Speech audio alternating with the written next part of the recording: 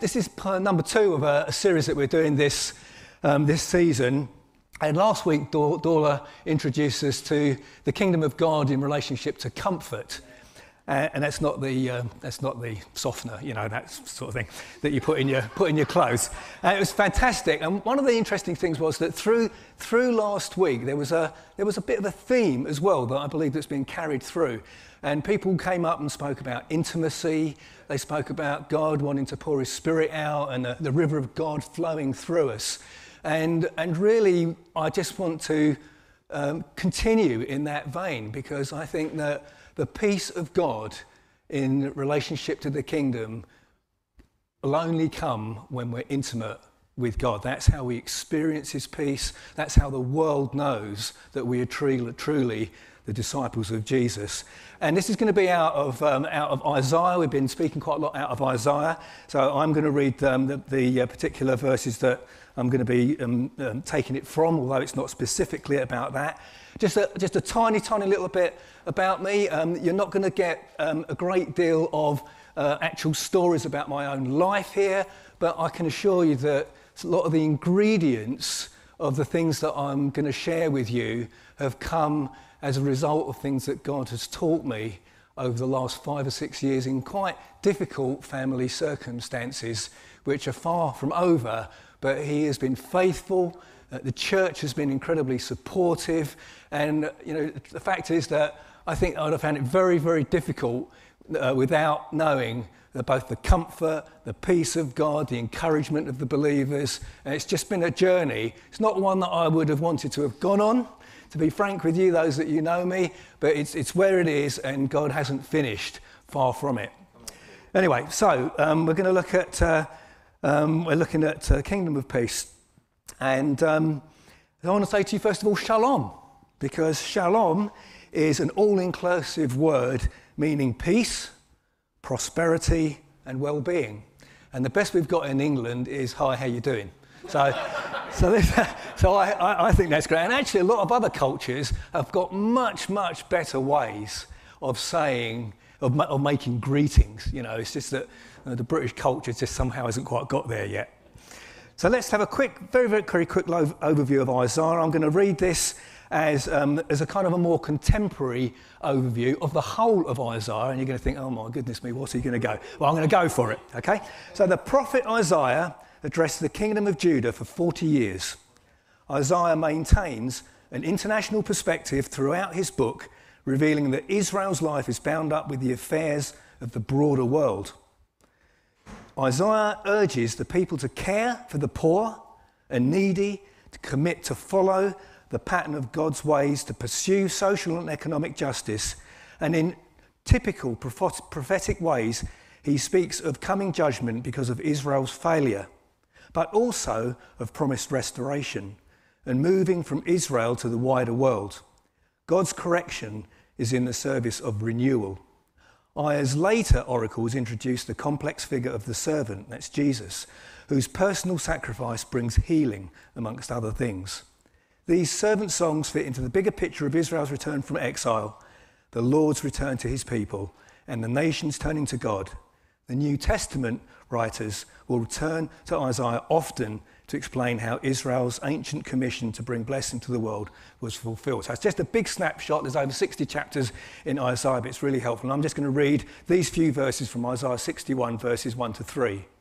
And I've got the real privilege of saying these verses. These are the verses that Jesus spoke about Himself and basically blew everybody out of the water at that time. The Spirit of the Sovereign Lord is on me, because the Lord has anointed me to proclaim good news to the poor. He has sent me to bind up the brokenhearted, to proclaim freedom for the captives and a release from darkness for the prisoners, to proclaim the year of the Lord's favour and the day of vengeance of our God, to comfort all who mourn and provide for those who grieve in Zion, to bestow on them a crown of beauty instead of ashes, the oil of joy instead of mourning, and a garment of praise instead of a spirit of despair. They will be called oaks of righteousness, a planting of the Lord for the display of His splendour. When these words were spoken, the Holy Spirit at that point had not come, although clearly the Spirit of God did speak, and others who were not prophets were clearly in relationship with God. And we see this throughout the Old throughout the Old Testament, along with remarkable miracles and powerful evidence of God working outside of the natural order of his human creation. So at that time, God spoke through prophets and then priests. So what was it that they knew about God that enabled them to speak with such authority and intimacy and unwavering certainty that God had spoken to them? I believe one of the Bible's most referred to verses in the Bible, okay, so one of the Bible's most referred to verses in the Bible is the key, and it gives us real insight into the character and nature of God that is not only central to how we should live, but why we should live, and it echoes right into our modern times. And it's Exodus 34, verses 4 to 7. You might have been hoping that it would be a New Testament verse, but it's an Old Testament verse. So Moses chiseled out 2 tablets of stone like the first ones. Early in the morning, he climbed Mount Sinai, as the Lord had commanded him, and he carried the 2 stone tablets in his hands. Then the Lord came down in a cloud and stood there with him, and he called out his own name, Yahweh. The Lord passed in front of Moses, calling out, Yahweh, because that's his name. Yahweh the Lord, the God of compassion and mercy. I am slow to anger and filled with unfailing love and faithfulness. I lavish unfailing love to 1,000 generations. I forgive iniquity, rebellion, and sin. And there's a bit which I didn't really want to read, but I'm going to have to because it's part of it. It says, but I do not excuse the guilty. I lay the sins of the parents upon their children and grandchildren. The entire family is affected, even children in the 3rd and 4th generations. Not really going to touch on that bit, but you're getting the sense of what God's saying about who he is. And he's got a name, you know. And he didn't introduce me and said, here's a bloke. He introduced me by name. You all know each other by names. That's the intimacy with which God wants to engage with us.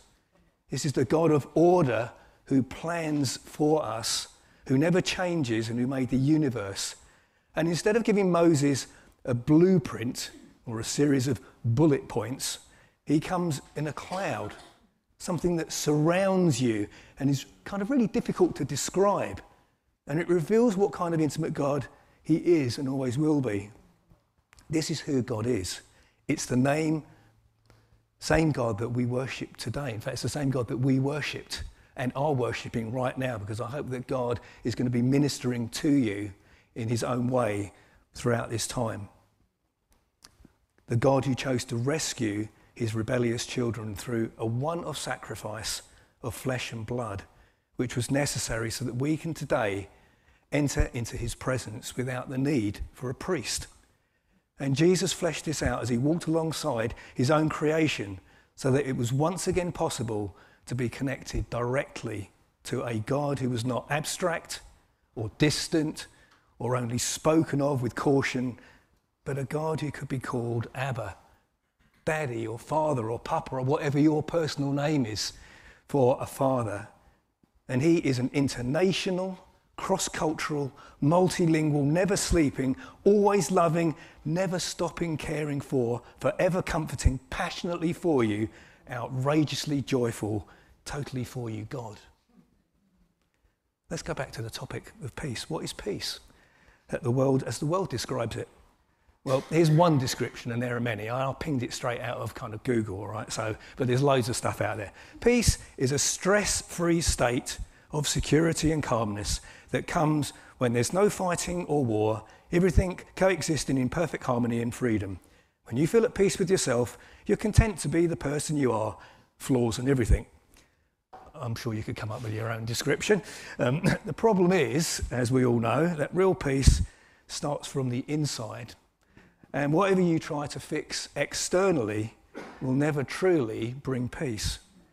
And that's because, unfortunately, our selfish and greedy nature, wars, conflicts, famine, hunger, poverty, social divide, religious conflict and disagreement, economic instability will not go away. The whole of the scriptures have the thread of what the kingdom of God is like. And for thousands of years, the Jews waited and watched eagerly for the Messiah, who we now know as Jesus, to come. But even then, even in that anticipation, they were surprised because when he did come, they were expecting a warrior king to rule the kingdom at a time when the Romans had dominion over Israel. They were disappointed. He came with a completely different agenda. Isaiah 9, verse 6 foretells the coming of Jesus thousands of years before. For to us a child is born, to us a son is given, and the government will be on his shoulders. And what will he be called? Wonderful Counselor, Mighty God, Everlasting Father, Prince of Peace. The peace of the kingdom of God is born out of relationship and intimacy with our Creator God through Jesus Christ. This works from the inside out and not the outside in. So he designed us to live in harmony with him. And although that relationship was broken as a result of our self-determining ways, and we were separated from God, we have been given a way back.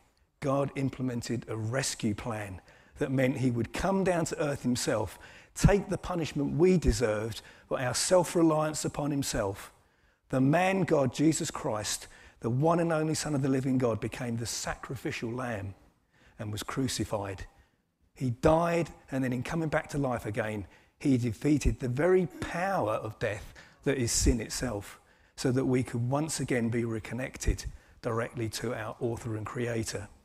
But he went much better. He went one better than that. He left his Holy Spirit as a guarantor, as an imprint. So we no longer have to deal with the priests and prophets or offer sacrifices.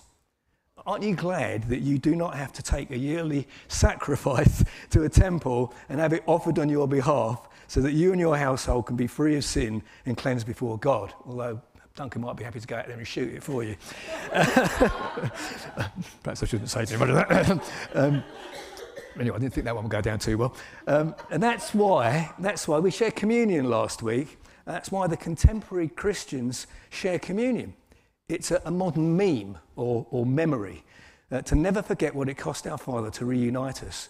He's desperate for our friendship, intimacy, and will not stop at anything to be with us, even to the point of sacrificing his own son. And this is well illustrated in for me, one of the most powerful parables that Jesus shared, and it tells us much about who he is. So I wanted just to very, very briefly look at it, partly because I think parenting is such a challenge in our culture and society, and society is almost wanting to remove God's influence from our lives and replace it with just things. So we need to know God's heart to know how to address these things from God's kingdom peace. In Luke 15, verses 11 to 32, Jesus tells a story about the lost son. You may know it as another heading, the story of the prodigal son. But for me, it's the lost son. And it's for all really, it's a story about all of those who have not entered into God's presence or accepted him and are basically in rebellion. Because if you're not for God, then you're in rebellion to God. It's not a nice word, but that's the nature of how God sees things when we're not connected with him. So I won't read the story because I just simply is not enough time.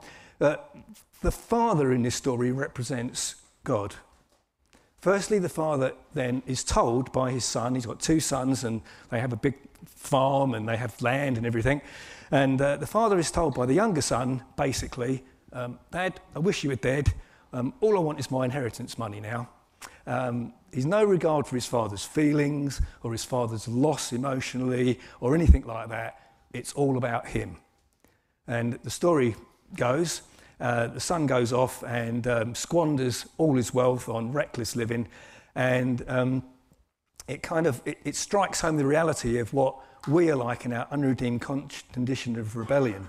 And eventually, when the son has lost everything, he comes to his senses, and the only option he's really got is to come back. But he's probably expecting what you and I might expect, and that is the sort of shame and humiliation of having sort of done what he thought was, in his own interest, and then it all went sort of badly, all went belly up, all went wrong. And maybe his father would say, "Oh, I told you so," or "What were you thinking?" or "Why wouldn't you listen to me?" etc., etc. Well, I guarantee that we've all probably been there on one side of that story or the other.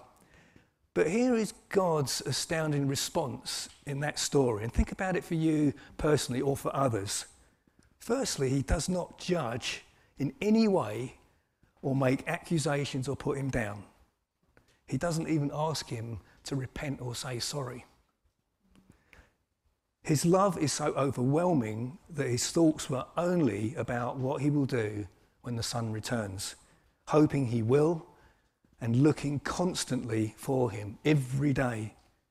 And that is God's default position with you and I, constantly looking for us, where we are, how he can come alongside us. He's looking for his children, that's you and me. But he's especially looking for the lost, the poor, the broken-hearted and the downtrodden. He knows about emotions. He knows how tough it is. And then he does something extraordinary in the culture, in the story.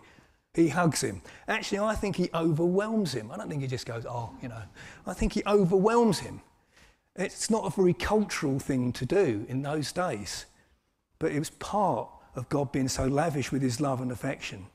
And then he reinstates him, and it's as though nothing has ever happened, and they have a fantastic party.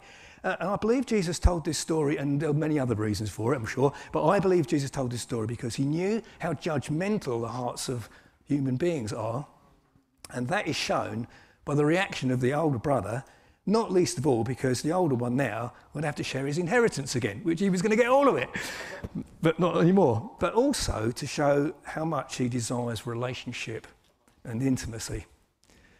I believe it's so important to be in a place of genuine intimacy with God. Why? Because when you've been made redundant and you lose your job and income, when finances are tough, the debt collectors are at your door, when a loved one dies, when anger and violence breaks out in your family, when a long-term relationship falls apart or you're betrayed, when you've experienced injustice, when your country disintegrates into civil war, when friends reject you, or when your kids disown you, your emotions will not leave you in a state of peace. So unless you are standing on and in someone who never changes, who is always available, who will never abandon you, who never judges, who understands everything about you and your situation, knows exactly what to say and how to comfort and bring you to a place of peace, even and especially in the war that's going on all around you, you will either fall apart, give up, get depressed, or have to accept it. And that's when you need inner peace. Kingdom peace comes from our personal intimacy with God, from knowing him and going on knowing him. Just like a good marriage, always more to discover. It's an intriguing thing that how long does it take for a marriage ceremony, the actual legal bit, to take place? A couple of minutes? A couple of minutes. And then, but it's a lifetime of growing together, isn't it? And we give our lives to Jesus and Jesus accepts us, but then it's a lifetime of relationship. And I believe it's exactly like that with God, and that's the way he intended it to be. And in this case, God takes his bride, the church, or imagine it's you, and he says, now that you've chosen to spend your life with me, let me hold your arm, let's walk together. Just like the bride and the groom walk down the aisle together. You know, one doesn't go behind the other, they go down together, joined arm in arm at the beginning of this journey. It's like, I don't want you to miss out on anything, he says. There's so much I want to share with you. And he could go on. It's how we trust God, even though we don't know the outcome. Just like a marriage that makes a relationship so vibrant, or should make a relationship so vibrant. Peace replaces fear and anxiety and uncertainty. It encourages faith, it overcomes doubt, and even though the future might be unknown, provides a certainty of hope. These are characteristics of the kingdom and are threaded throughout the Bible. The story should inspire us to want to know more of God as he wants more for us. How long have I got, Andy? 5 minutes. Okay, so I'm just going to give a couple of brief examples of where I believe God is intimate with people, and it reveals the peace that they were and the intimacy that they had with God, the obedience and courage and trust and glory they had as God. David and Goliath, okay? And it's not just a kid's story. This David displays remarkable fearlessness. And fear is the enemy of faith, and trust is developed in relationship.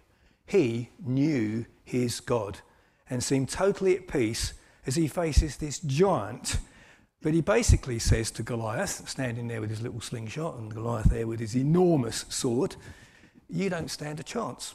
It's not me you're fighting, but the living God.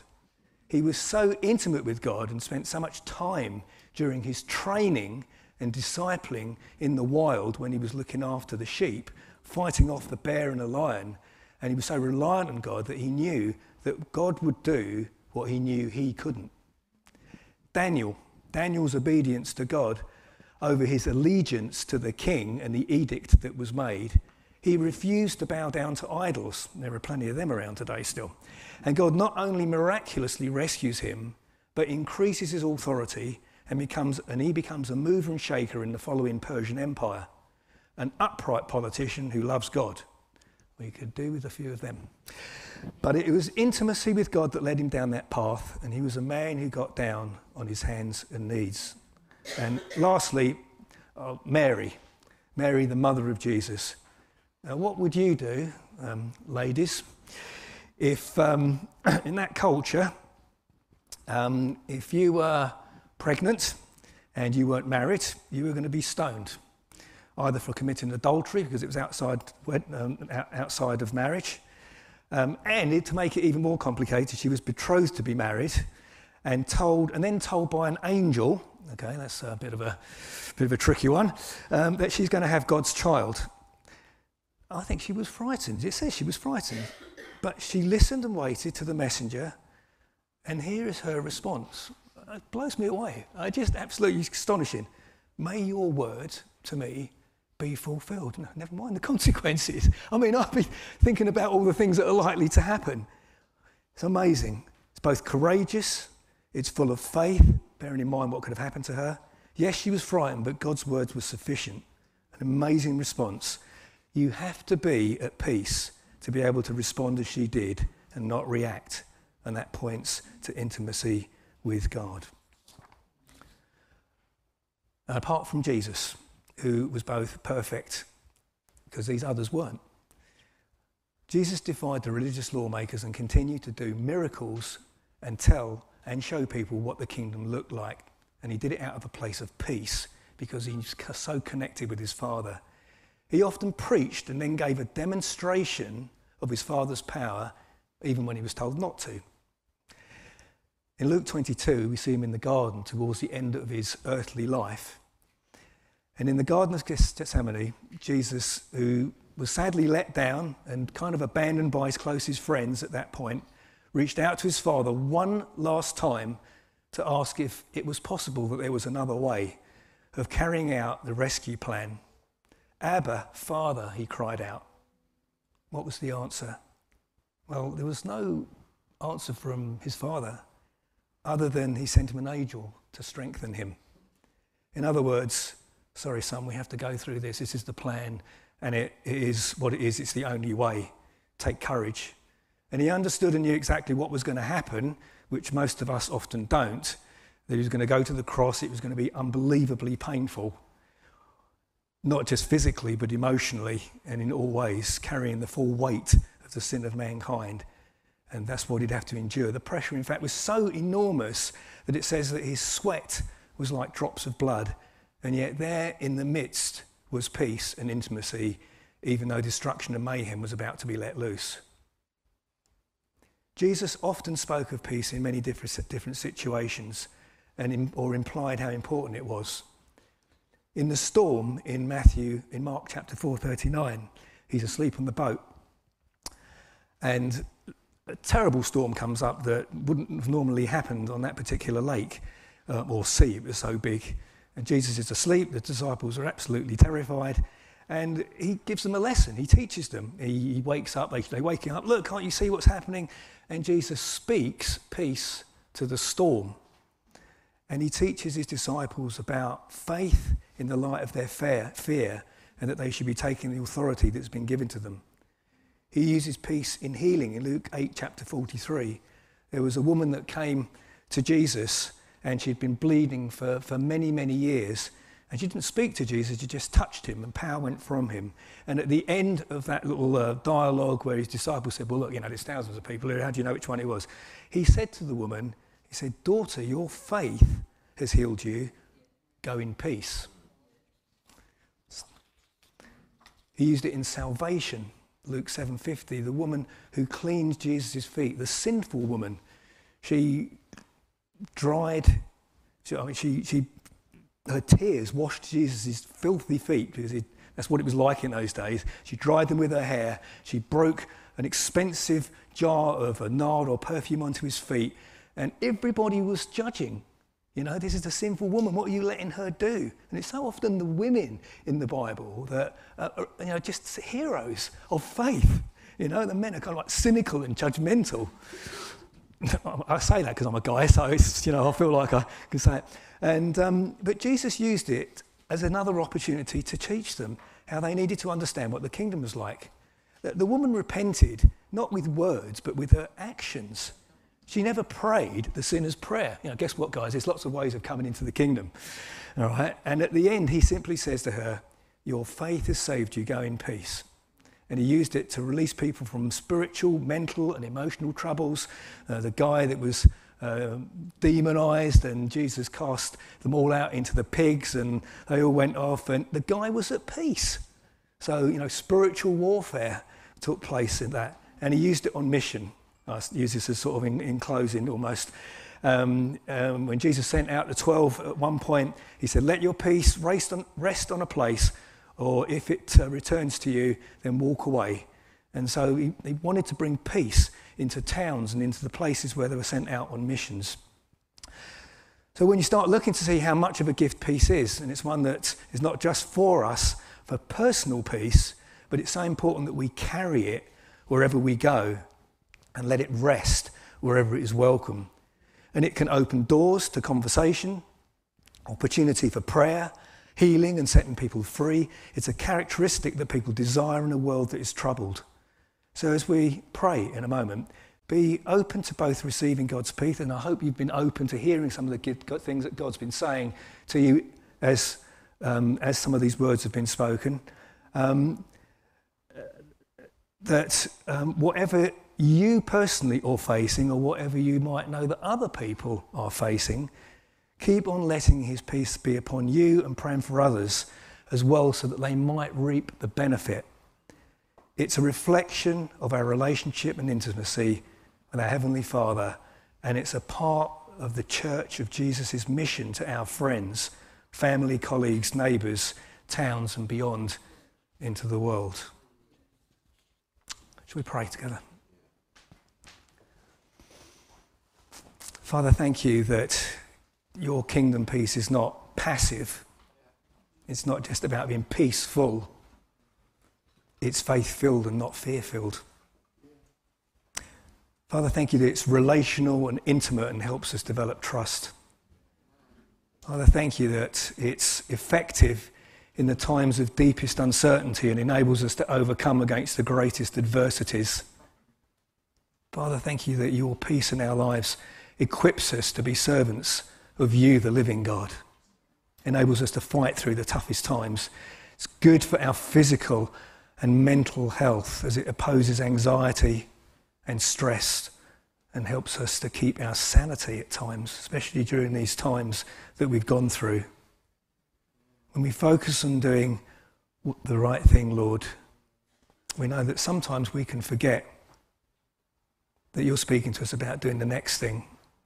And it's the next thing that you speak to us, which is always the best thing.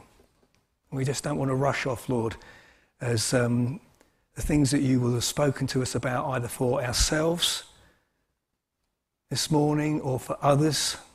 We don't want them to get lost in a moment, but we want them to resonate in our lives. So whatever we face in the days and weeks ahead, let's remember that nothing you experience is uncertain to God. He was at work in your past, and he's here in your present, and he holds your future. So come on, let's hold fast to his promises and trust that he is good. Jesus says, I am leaving you with a gift, peace of mind and heart, and the peace I give is a gift the world cannot give. So don't be troubled or afraid. When you live in kingdom peace, you take kingdom peace with you, wherever you are. Father, would you just stir up your peace over our lives now, Lord? Would you bring your healing upon the wounds of our scarred hearts and minds? Would you bring your healing on the physical ailments of our bodies? Father, in our marriages and relationships, Father, where we've felt rejected or misunderstood, Father, would you come and pour out your peace on us like the woman who poured perfume on Jesus' feet, like balm, soothing and aromatic, that we would not give up on our friendships and relationships, even though we may have felt rejected. That, Father, one more time we would say, Father, do in us what we know that we cannot do, so that we can be for others someone who is a friend, someone who, if it's your husband or wife, is not just my friend, but my husband or wife, the parent of my children, where the stresses and strains of marriage be at peace, where you feel like giving up and throwing the towel in and saying, I just need to walk away. And I did have a word for a lady that felt that she got to that place. I don't know whether you're in the room or you're watching, that you felt, you just can't go on anymore, and your marriage is just like, I can't do it anymore. I've just got to get out of this. I feel trapped. It's not because of physical abuse. That's a completely different thing. You need to get advice about that. You may need to walk out from that situation. But this is about just being misunderstood, just feeling that you're alone.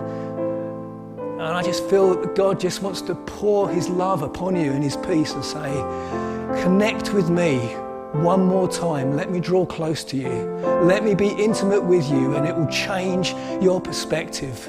And you'll be able to show a love that will just blow your partner away, that he won't be able to resist who you are and the way that you are, because so much of the presence of God is in you. And that's simply all that I really wanted to say, was that that's who God wants to be in us, so that we can be for others the same as what he wants to be for us.